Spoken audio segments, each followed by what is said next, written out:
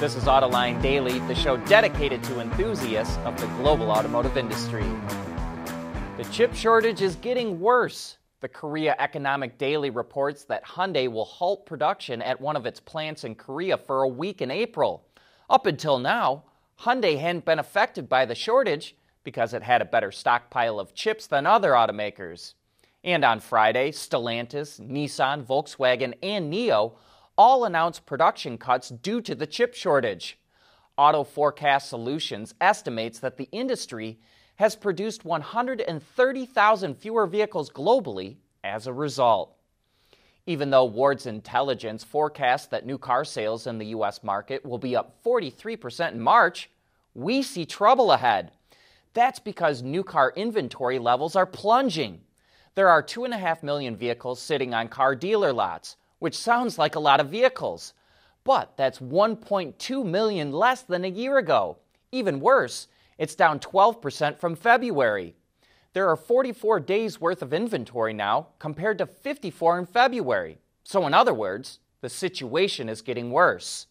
With more buyers chasing less inventory, only one thing can happen. Prices are going to go up. FCA was considered one of the dinosaurs when it comes to electric vehicles. But now that it's merged with PSA to become Stellantis, that's all changing. Stellantis plans to go vertically integrated with electric cars. PSA has 2 dedicated EV platforms that will be used globally by Stellantis, which will likely include small Fiat cars and smaller Jeeps. It also has 3 joint ventures to produce electric motors, battery cells, and transmissions for mild and plug-in hybrids. CEO Carlos Tavares says that capability gives them control over cost and quality. Stellantis still hasn't announced when it will transition to EV only, but by the end of the year, it will have 39 electrified models. And it's number 2 in electrified vehicle market share in Europe this year, behind only Volkswagen. And Peugeot, which is part of Stellantis, has the best-selling car in Europe. The new 208 topped the sales charts in the first 2 months of the year. It's the first time a Peugeot vehicle has been number 1 in sales in Europe since March of 2008.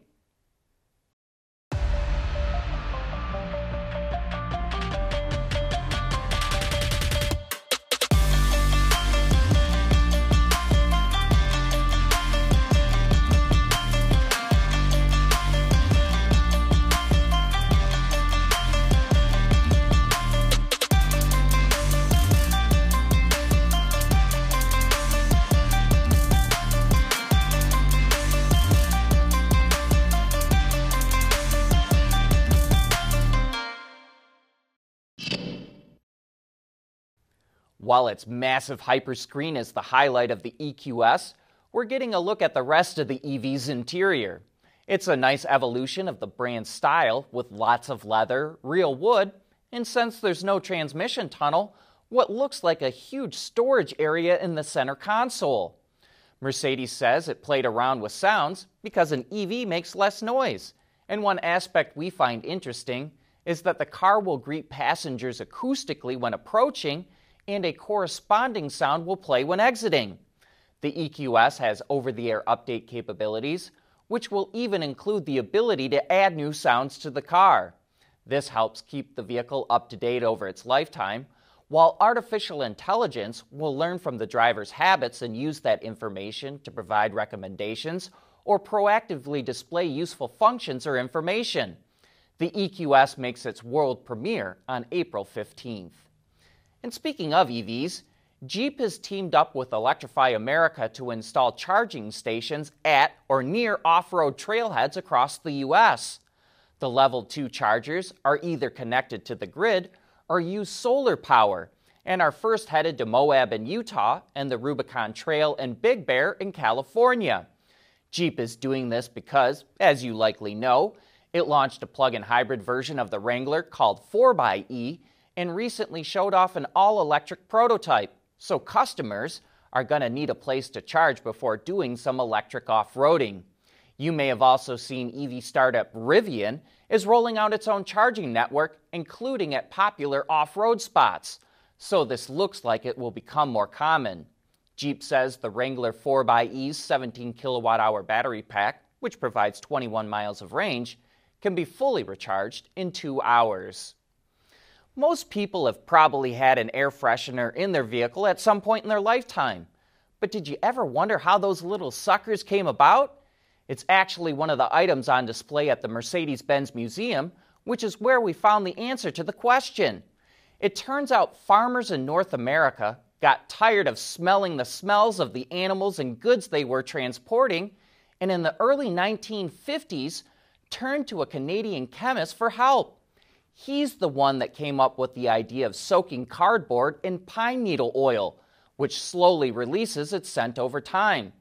Playing off the design principle, form follows function, the little tree was born, and the rest is history.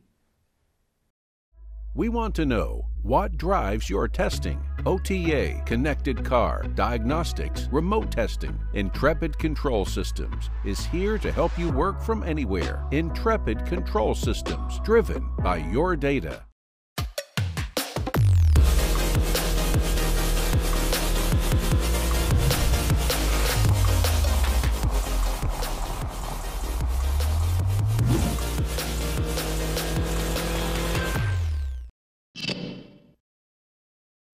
Our guest on Autoline After Hours this week will be Carl Ludvigsen, one of the most interesting experts in the industry.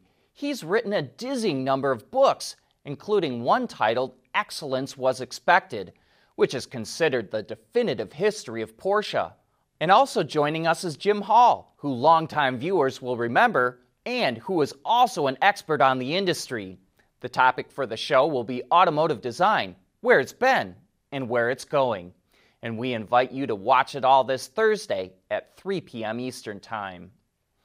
When Mike O'Brien, the former head of product planning for Hyundai and Toyota in the U.S., was on Autoline After Hours, he talked about how automakers determine what kind of vehicles to develop.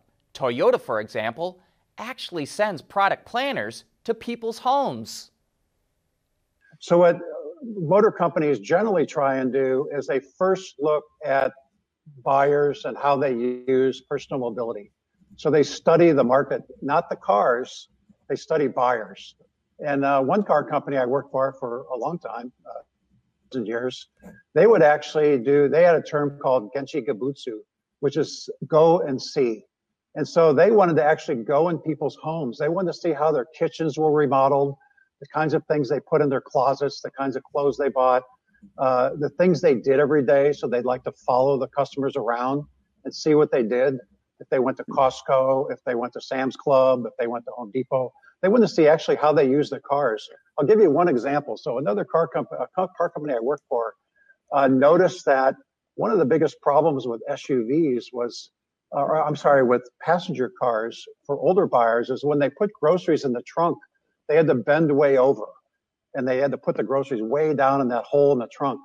And so that inspired them to think about liftover height and platform height and focus more on making small SUVs suitable for older buyers. So the H point on a small SUV, when you swing your hips and fall into that seat, it's about the right height. You don't have to go up, you don't have to go down. Great for older buyers. The same with the tailgate. So when you have a lift-up tailgate instead of a two-piece one, you lift it up and that height is just right for putting groceries. You don't have to bend over or bend down. You just set them in there. So it's all about knowing the customer. It's very interesting to hear Mike O'Brien talk about liftover heights and H points. Maybe some car company could revive sales of passenger cars by addressing those issues.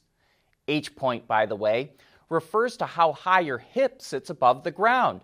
And give or take an inch, most crossovers have an H point of around 30 inches, which is about 76 centimeters. And that wraps up this show. We'll see you tomorrow.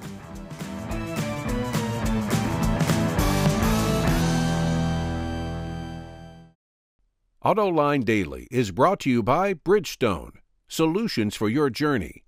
Intrepid Control Systems, over-the-air engineering, boost your game.